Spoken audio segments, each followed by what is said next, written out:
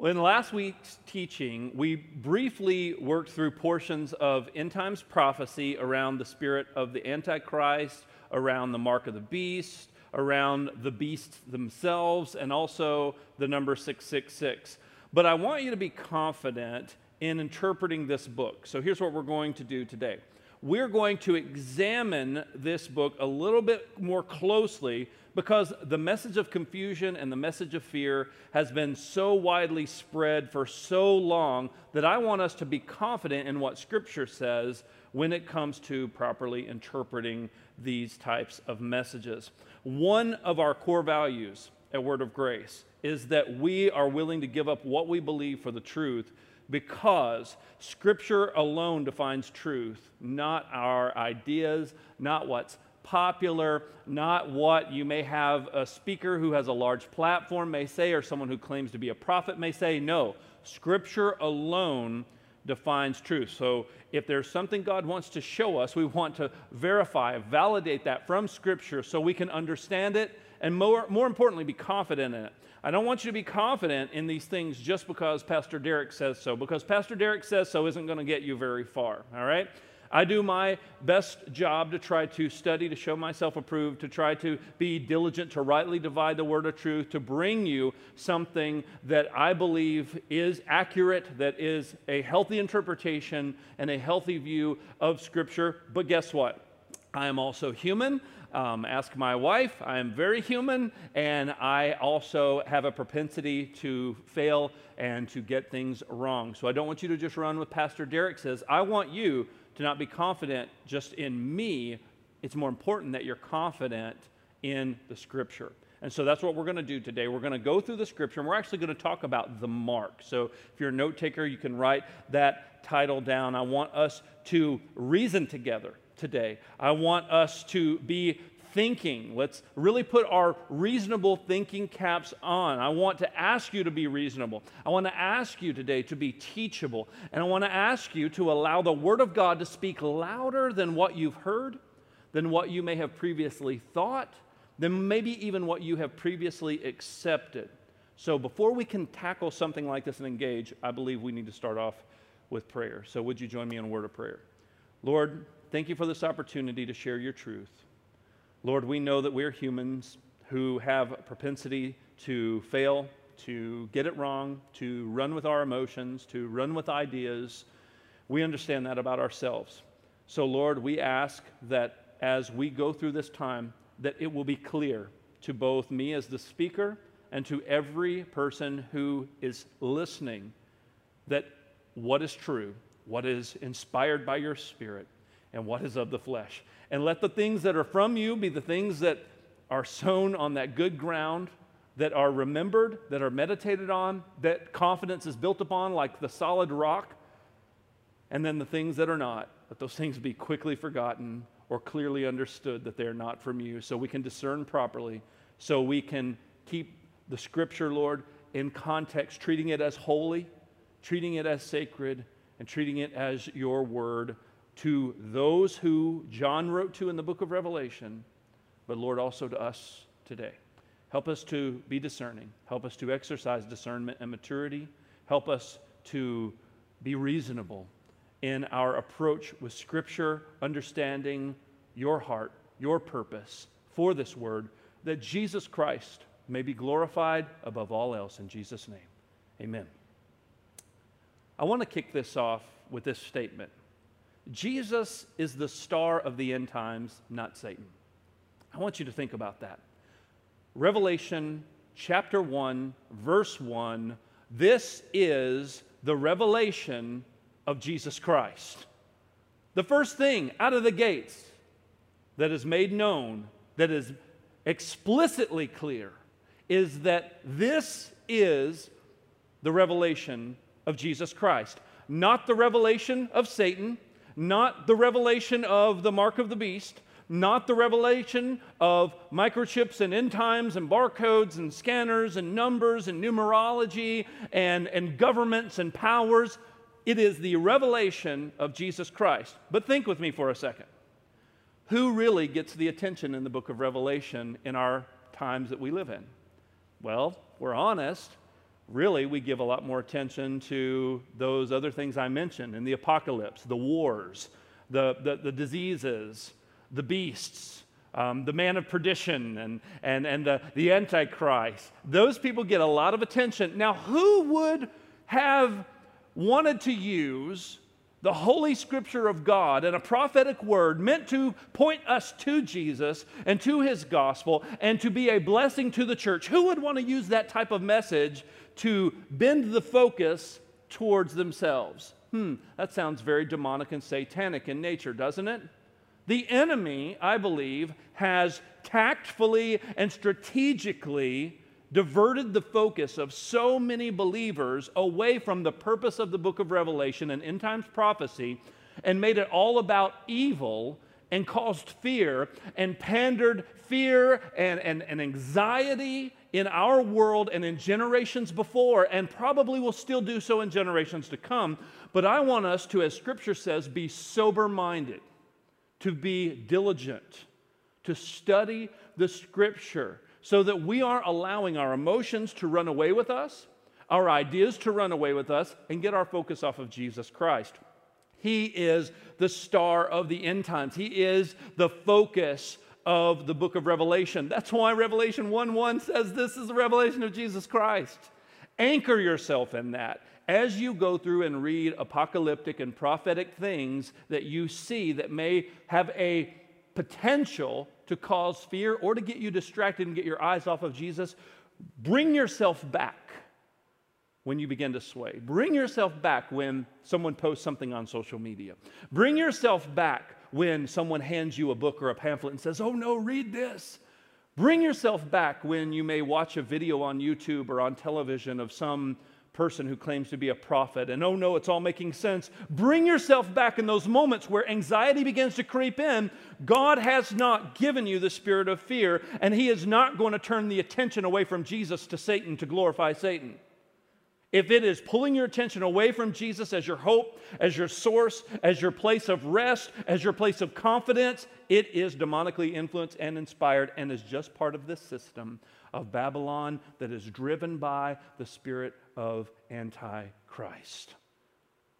Even Satan loves to use Scripture to try to twist God's words, to try to get our eyes off of Him. Remember this. Remember this. It is the revelation of Jesus Christ.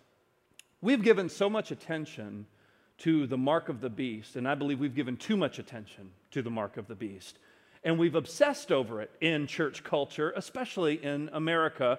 And I can remember many things obsessing over, and people will argue over and divide churches over the mark of the beast. Did you know that actually there is another mark mentioned in Scripture that's actually mentioned more than the mark of the beast? And I guarantee not many of you who are listening to this sermon or who are here in the room with me or who are watching online, I guarantee you not many of you have heard a sermon about this mark that's actually mentioned more. It is called the mark of the Lamb. There is a mark of the Lamb, but Satan has so distracted us by getting us to focus on the mark of the beast and wondering what it is that we haven't focused on the mark of the Lamb. Here's the thing. I'm going to make this extremely simple. I'm going to oversimplify it, and then I'm going to go explain it, all right? So just bear with me. People are either marked for God and in alignment with the Lamb, or you are marked as one who is against God. It's that simple. That's the oversimplification. It was true back then. It's always been true since the beginning of time. It's true now, and it will forever be true till Jesus comes and takes those who are marked with Him to be with Him forever when He comes back for His bride, the church. Now, the mark that John writes about is a symbolic mark. It is not a tattoo, it's not a microchip or a COVID vaccine or something you can get accidentally. I'm not speaking for or against any of those things. I'm not advocating that you go out and you get all the vaccinations because Pastor Derek said it's fine. That's your choice. I'm not advocating, oh no, everyone go out and get microchip. Pastor Derek is not saying that. But I'm also saying that the things that we obviously think are these marks we get distracted by. And just like the Jews missed Jesus because he didn't come the way they thought he should come, you and I will get our minds made up that this is what this mark actually is and what it means, and we're distracted from what the actual mark actually is, just as the Jews were distracted from the Messiah when he actually showed up because they were so fixated on this is how it has to be. Who is the distractor? Who is the one that would distract us and distort the truth? It's the enemy. The enemy is the one. He's distracting. He's distorting. He's taking something and getting your eyes off of the real thing so you'll miss the real thing when it actually comes. And let me tell you, it is here. It's always been here. It's going to continue to be here. And it's not something for you to be afraid of. So let's read the scripture together and let's reason together. In Revelation chapter 13, which is where we were last week as well, let's go back there and let's revisit Revelation chapter 13, and we're going to look at verse 16, and we're going to read through chapter 14, verse 1, okay? Revelation 13 and verse 16 says, "Also it causes all, both small and great, both rich and poor, both free and slave, to be marked on the right hand and on the forehead, so that no one can buy or sell unless he has the mark. That is, the name of the beast or the number of its name. This calls for wisdom. Let the one who has understanding calculate the number of the beast, for it is the number of man, and his number is 666. Revelation 14:1. Then I stood, and behold, on Mount Zion stood the Lamb, and with him 144,000 who had his name and his Father's name written on their foreheads. Here you see the contrast of two different marks. One, there was a name that was written on the foreheads. The other, there was a mark on the hand and on the forehead. And we're going to talk a little bit about that. But I want to help you see the purpose of these marks. One mark protects man from the wrath of man. The other mark protects man from the wrath of God. One mark protects man from the wrath of man. The other mark protects man from the wrath of God. The earliest account of God marking someone, and this is all throughout Scripture. You can find so many people being marked on the forehead for God. The very first person was in Genesis chapter 4, verse 13 through 15. Let's go over there and just look at that real quick. Genesis 14, and let's look at verse 13 through 15. Genesis 4. Here we go.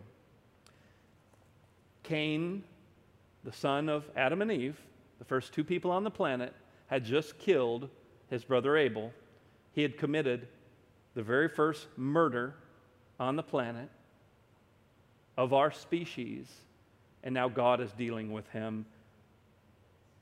Verse 13, Cain said to the Lord, "My punishment is greater than I can bear. Behold, you have driven me today away from the ground, and from your face I shall be hidden. I shall be a fugitive and a wanderer on the earth, and whoever finds me is going to kill me." Verse 15, then the Lord said, "Not so. If anyone kills Cain, vengeance shall be taken on him sevenfold." And the Lord put a mark on Cain, lest any who found him should attack him. So Cain was marked. He was marked in this moment by God. For what? For protection. When you see this word mark used throughout Scripture, it is for protection, it is for provision, and it is for allegiance. And there are several times in Scripture where it refers to a marking on the head or a marking on the hand. A Jewish person would have understood the mark of the hand to represent the work of your hand. I am marked with what I do. What I do is in allegiance with whoever has marked me. I am marked because whatever I put my hand to is going to be for that person, that deity, that system, whoever it was that marked their hand. It was for what I do, my works. I'm marked. My hand is marked, and it represents what I do with my hands. When I'm marked in the head, You have to understand early Jewish thinking. You and I, when we talk about the heart and when we mention God knows my heart, or we say, I've given my heart to the Lord, we're thinking of something like in our chest. We're thinking of something that we feel, right? That's not how a Jewish person would have interpreted or understood heart. That's still not even to this day how they use that word. What they mean is something very, very internal, that is a deeper sense of thought. I'm aligning my thoughts, because they believe that is that place that's that source. I'm aligning those things and all of my being, which starts with my thought life, I'm aligning that with this system, with this deity. So if I'm marked on the head, I'm aligning my heart, essentially. I'm aligning the way I think, the way I rationale, the things that I am able to discern. All of that, they believed, happened up here. We think more here. That's not how they thought. They actually looked at anything internal that was in our body below our neckline. They would consider that entrails. And so if you ever hear them talking about that part of the body in the torso region, they're thinking about entrails. They're not thinking about my feelings or my emotions or my dedication or my loyalty. That came from up here. So it's a very different concept from what you and I as Western thinkers have from those who are Middle Eastern Jewish thinkers. And that's who penned this scripture, so that would have been their understanding of heart. So as they're thinking that, I'm aligning my conscience, I'm aligning my thinking, I'm aligning my head and my hand to that. I've been marked. And so protection, provision, allegiance, this is where my source is. This is where all of this stuff really happens, which is why also you see in the New Testament the Apostle Paul be an advocate for the renewal of the mind. He's talking about something shifting, something changing. He's talking about a sanctification process. He's talking about washing with the water of the Word. These things would have been understood by that culture a little differently than you and I. So let's let the Bible interpret the Bible, not our modern day perspective that we put our modern day lenses on the Scripture. Let's go and run through quite a few scriptures, and if you're a note taker, you may want to write these down. They should also be available online for you on YouVersion as well to be able to reference. Let's reason together by looking at various scriptures concerning the hand and the forehead and marks throughout the scripture. We just read Genesis 4, 13 and 15, the very first mark that we saw, where God marked someone. Ecclesiastes 9 and 10 says, whatever your hand finds to do, do it with all your might. It is in reference to your hand being an extension of who you are. By what I do. That's part of what identifies me, right? We'll identify a contractor or a plumber or a police officer or a firefighter or a military serviceman or woman or a pastor. We'll identify them by what they do with their hands. That would be a reference to what they do. Whatever your hand finds to do, do it with all your might. It's not talking about picking up a stone, or it's not talking about driving a car, although you use your physical hands. It's using hands as a symbol of an extension of your identity by what you do. And so he's talking about what you do with your whole person. What you do it with all your might, but he uses hand as a way to explain as a symbol. All right? Make sense?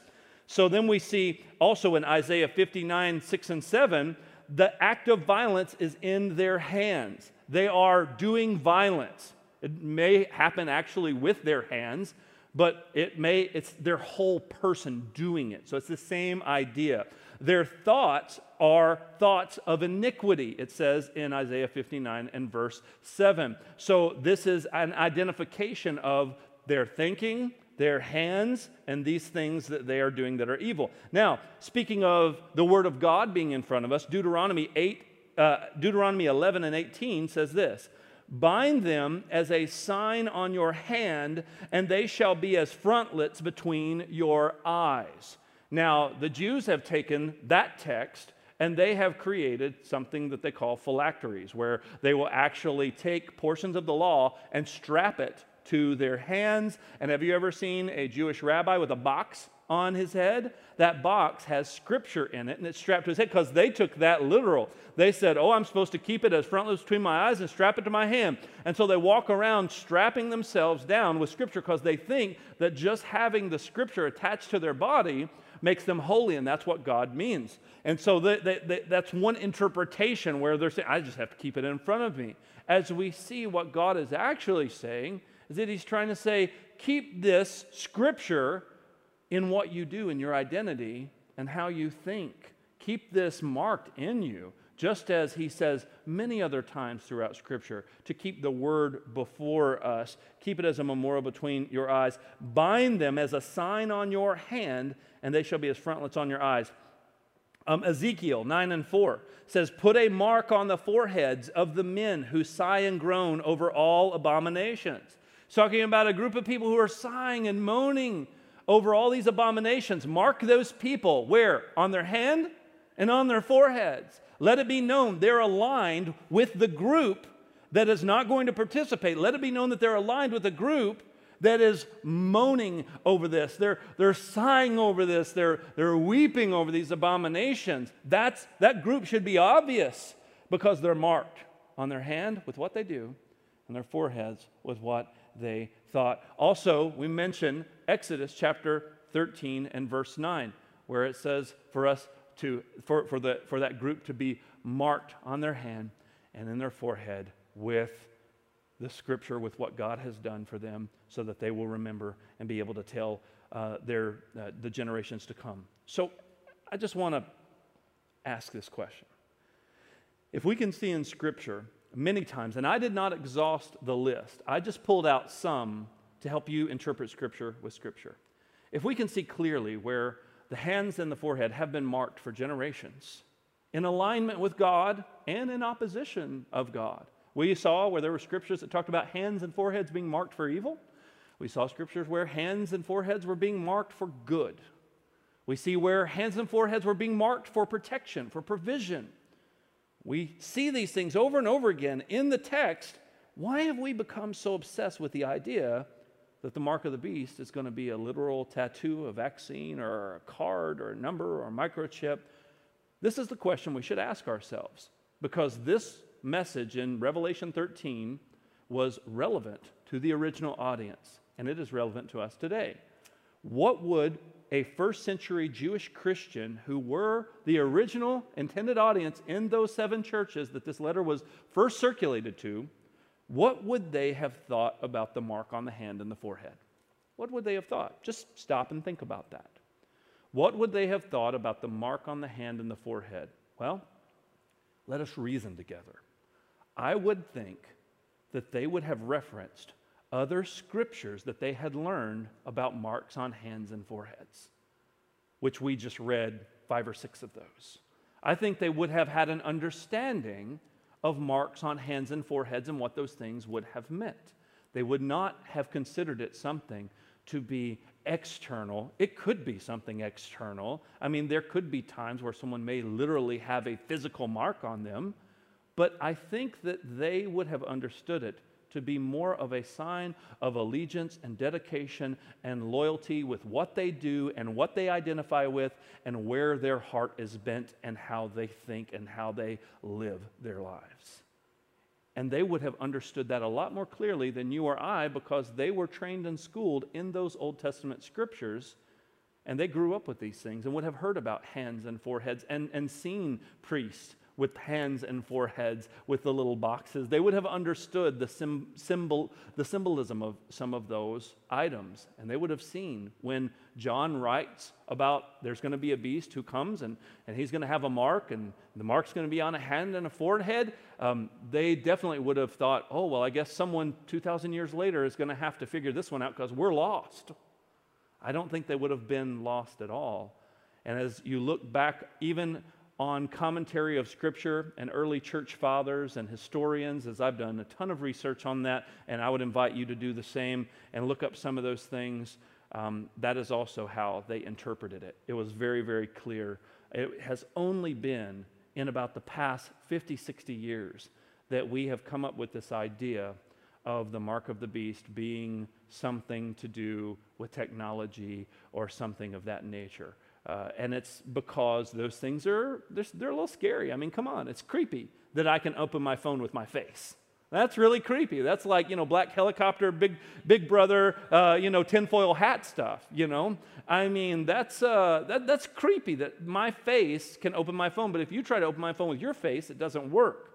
It was creepy when the iPhone came out with the thumb open your phone. You can put your thumb on it and it opens. I mean, that's nuts. But think about the advancement of technology, and I think that our fear runs wild with us, and we begin to associate our fears with other fears, and then we hear somebody say something, and we just go, oh, well, that must be it. Oh, no, and now I'm afraid of everything, and that was not the purpose of this book. That wasn't the purpose of this prophecy. That wasn't the purpose of this mark. Remember, one mark protects man from the wrath of man.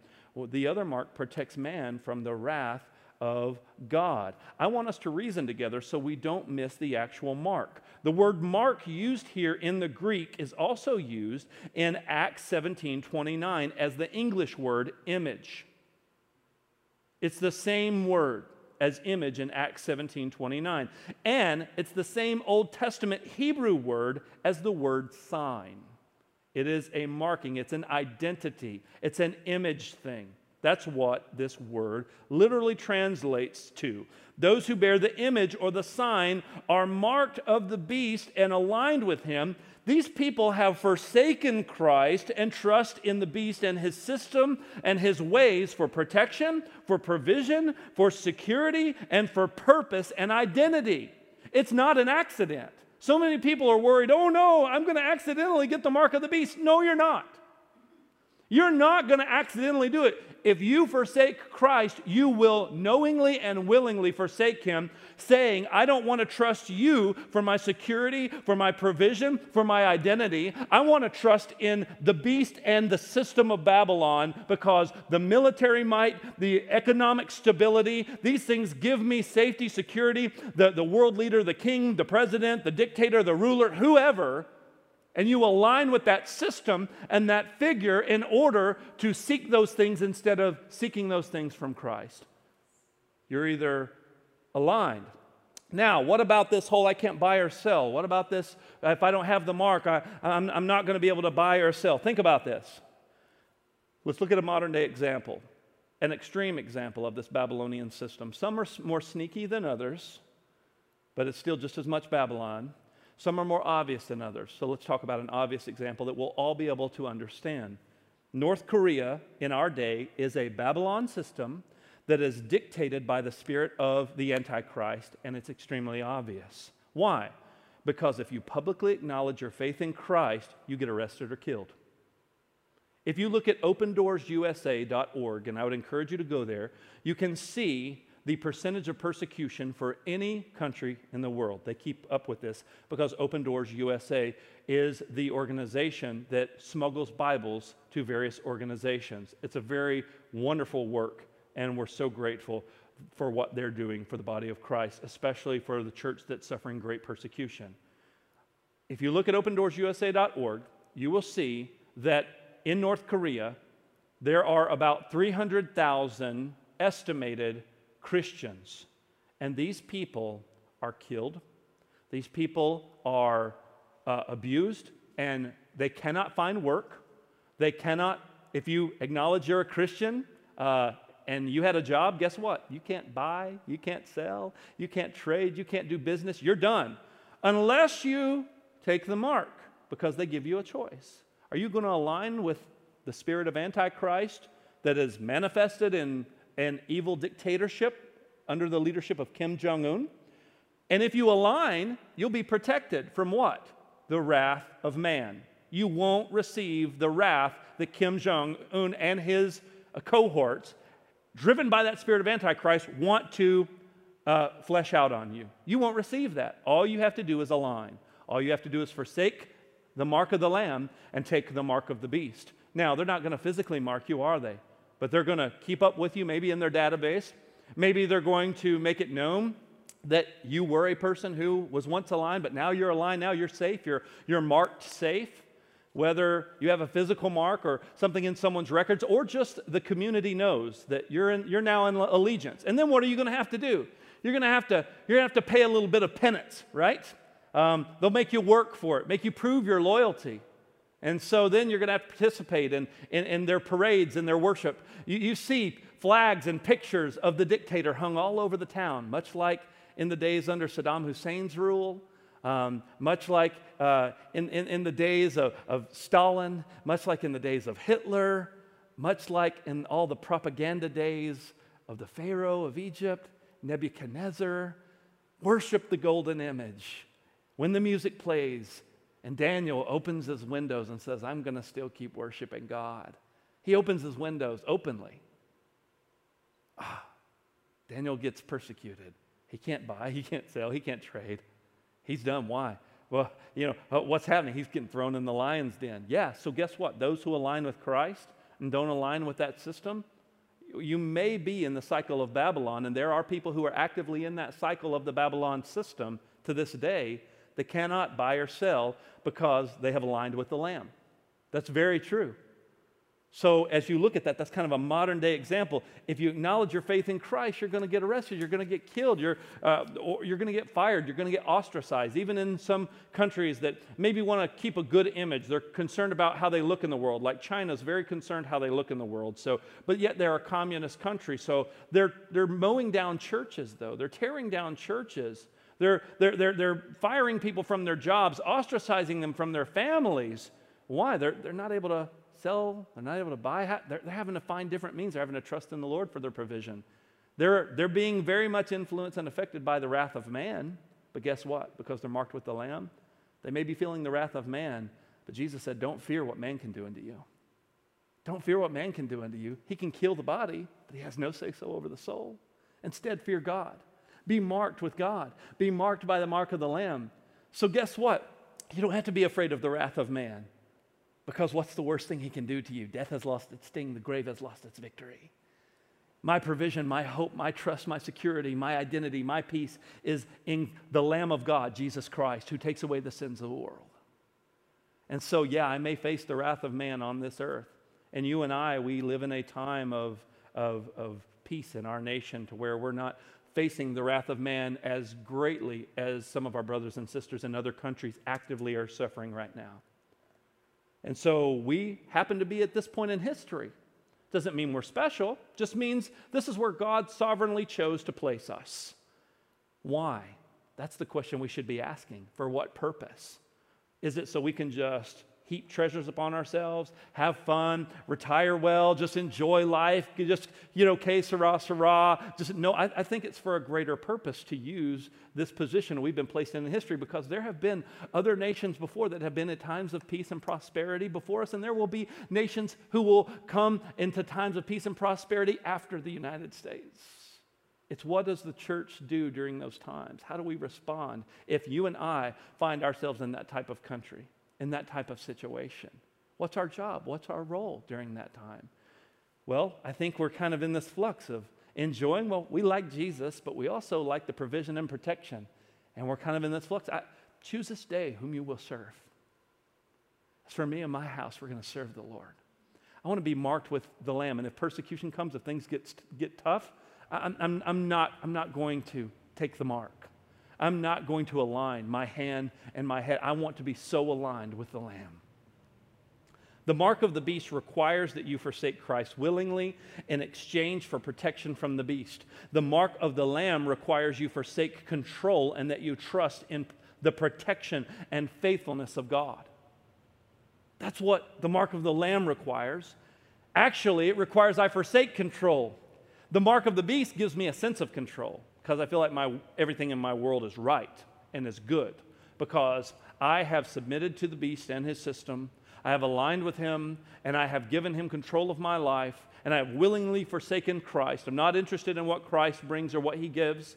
No, I'm putting my hope and my trust and my security in the things of this world and what this Babylonian system can provide me, because I'm so short-sighted and only focused on what I can get in this lifetime and what I can accomplish in this lifetime. The person who has been marked with the Lamb has forsaken control. has said, not my will, Lord, but your will, and is living for the glory of God. Everything, Lord, your will be done on earth as it is in heaven and in my life. And we're living in light of eternity, and we're living by a different standard, and we're living with a different purpose, because what we do with our hands and what we think and where our heart is aligned is with the Lamb, no matter the cost. Yeah, I got to forsake control. Maybe I do get affected by the wrath of man. Maybe I do feel that. Where I'm positioned at in my job, where I'm at in my family dynamic, where I may be living in the world, all that's going to be affected by the wrath of man. And we're going to experience that at different measures depending on where we find ourselves in the timeline of Babylon. But at the same time, I can rest even in the middle of trials. I can sing in the jail cell like Paul and Barnabas, because I know that my Savior lives and He's paid the price, and I'm marked with the mark of the Lamb. If you are a first century, early first Christian reading that letter and getting that message, do you think you would be blessed by the reading of that message? I think so. Do you think you would be blessed by keeping that message dear and near to your heart? I think so. I think so. Revelation says that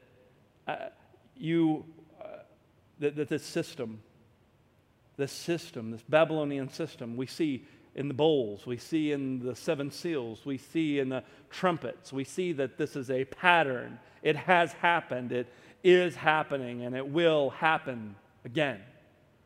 Remember this. It is a system. There will be a final Babylon that will be the worst of the entire historical system.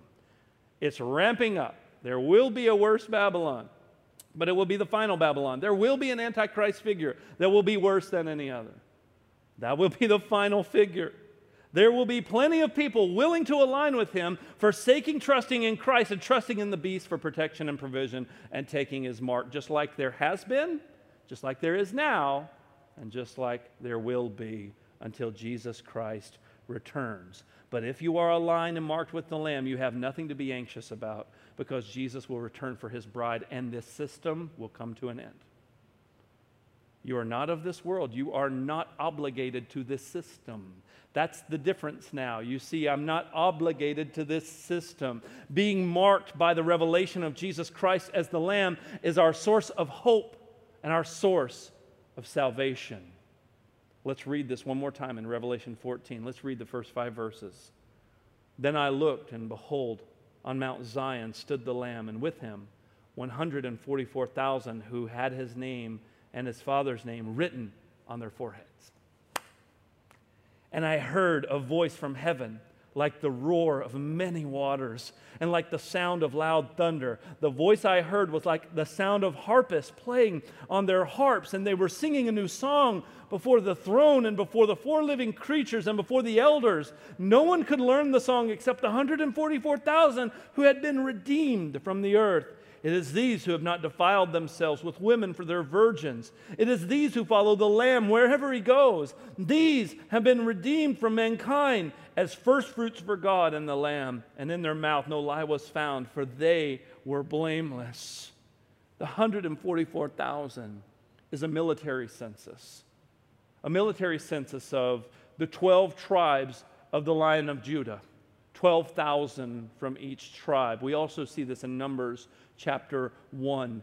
It could mean various things, but the more important thing and the point is that it shows us that God has an army marked for himself that is set apart.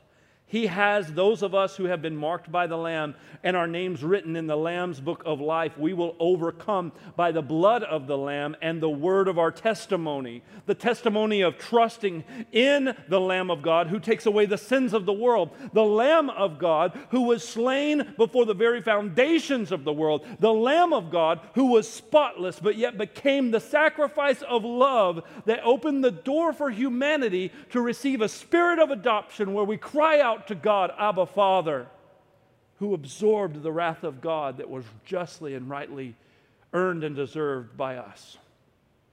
The Lamb who protects, the Lamb who provides, the Lamb who, in the days of Moses and the deliverance of the people of Israel, put the blood of the spotless lamb on the doorposts of their home so that their home was marked, so that the tops of their homes were marked, so that the doorposts of their homes were marked. Are you getting this? They were marked with what? The blood of the Lamb. And that's how we overcome. The mark of the Lamb. Being marked by the blood. 144,000 marked by the Lamb. Aligned with Him, trusting in Him. Aligning and being marked by the Lamb, Jesus Christ, does not mean that you will be exempt from the wrath of man. Remember this. Don't find yourself discouraged when the wrath of man comes knocking on your doorstep. Jesus let us know the wrath of man was coming. He said the world's going to hate you. He said they're going to hate you. There will be trials and tribulations, but don't be afraid. I've overcome. I've won. How can being affected by trials and tribulations and the wrath of man, how can it make me feel victorious? Because Jesus said these things would come, and I'm not to be afraid because He's already sealed me with His Holy Spirit for the day of redemption. I am sealed with a promise. How do I receive this? How do I get this? The just shall live by faith. It's faith. Faith like the grain of mustard seed. Something so small that can change my eternity. Something so small that can change my eternal destiny. I may experience tribulation and trial. You know what Jesus said? That's going to happen. If you thought you were signing up for sunshine and roses every day of your life here on earth, you are sorely mistaken, and you were sold a bag of goods. Being an overcomer, it means, yes, I've overcome that spirit of Antichrist, that spirit of the system of Babylon. I don't have to live subject to that. The option is there if I want to take the mark, if I want to trust in the system to provide, if I want to look to the Antichrist, the one who is like Christ, who promises me salvation and security and hope for my future, but it's a lie, and there's a price. But then I can take the yoke of Jesus, which is easy, and His burden, which is light. I can be sealed, I can be marked by faith, by putting my hope and my trust in Him. And maybe today is the day that your eyes are being opened. Maybe today is the day that the eyes of your understanding have been enlightened. Maybe today is the day that God and His great grace would have you hear a message where your heart would be stirred and you're feeling a tugging and a drawing. Friend, can I tell you that's the Holy Spirit of God drawing you to a place of repentance, and it's not to shame you. It is the kindness of the Lord that leads to repentance. You just thought that God was being kind so you could do whatever you wanted. No, God was being kind so you could repent. God was being kind so you could repent from putting your trust in the system and start putting your trust in the Lamb. God was being kind, not so you could go sow your wild oats and then come to Him when you wanted. No, God was being kind because He wanted you to repent and see the value of Christ as one who was walking through a field and stumbles upon a treasure, and then out of his joy over the treasure goes and sells all that he has to buy the field.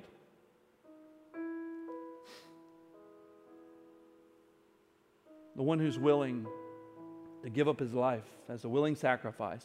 Jesus says, no greater love has any man than this, that he be willing to lay down his life for his friends. I'm willing to lay down my life. Jesus washes the feet of His disciples. He says, you've seen what I've done. I'm your master. You've rightly called me that, and no servant is above his master. He's trying to show us the way. He's trying to show us it's through humbling ourselves. Not through exalting ourselves. No. It's through humbling ourselves. Humble yourself under the mighty hand of God, and in due season He will exalt you. I'm humbling myself and trusting when I'm facing trials, when I'm facing tribulations. Sometimes God delivers me out of those things. And guess what? Sometimes He doesn't. But either way, my eternity is still delivered and sealed and free. Just like Shadrach, Meshach, and Abednego, when they were faced before worshiping Nebuchadnezzar, when the trumpets would sound, just like Daniel was forced to worship, and they said, no, we're not going to do it. He said, well, we're going to throw you in a big fire pit. And those 3 young Hebrew men said this: our God is fully able to deliver us out of your hand and from this fire, King Nebuchadnezzar. But even if he doesn't, we will not bow. We won't take the mark. We won't fear you more than we fear God. We won't fear your wrath more than we fear God's wrath. I want to be protected from the wrath of God, friend. I don't know about you. And the only way to do that is by trusting in the one who has already absorbed the wrath of God. Because there is a coming wrath of God, because God will judge sin. God will judge sin. And if you're trusting in the beast, if you're marked with the beast, then you're trusting in that system and in a false Christ. Yeah, your life may go smooth in this world if you trust him, because you can buy and sell and go about like normal business, and it feels like you're safe, like you're protected, and wow, the beast has provided, and you marvel at how the beast has provided. But you're missing eternity. You're going to absorb the wrath of God because you've said, I don't want to trust in the Lamb. I want to trust in this because this is now. This is right here. This is present.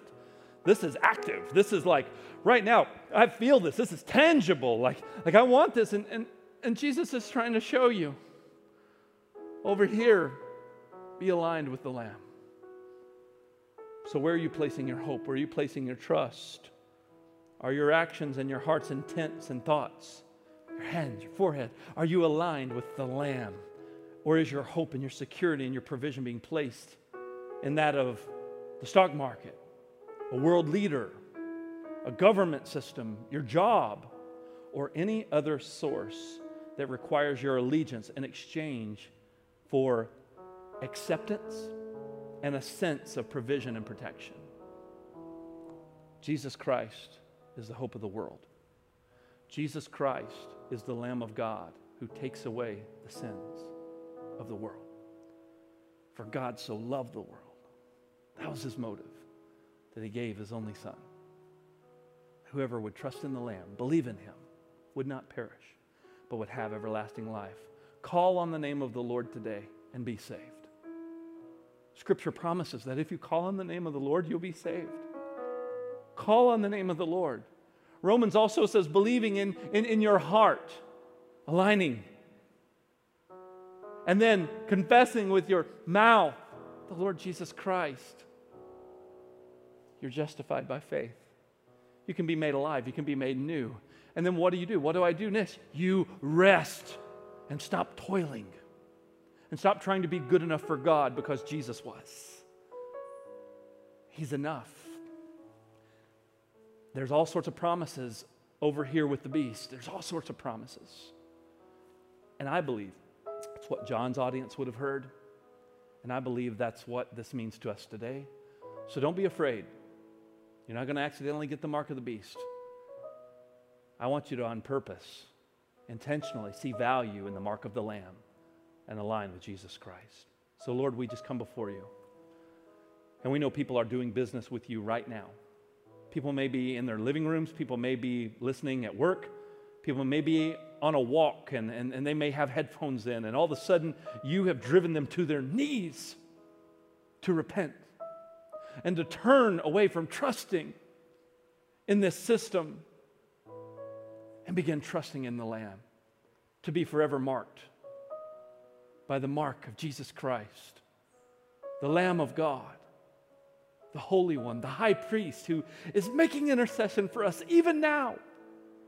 The one who now, he was the firstborn among many brethren. Now we can be called sons and daughters of God. We haven't received a spirit of fear anymore. But we've received a spirit of adoption, because I'm not a slave to fear.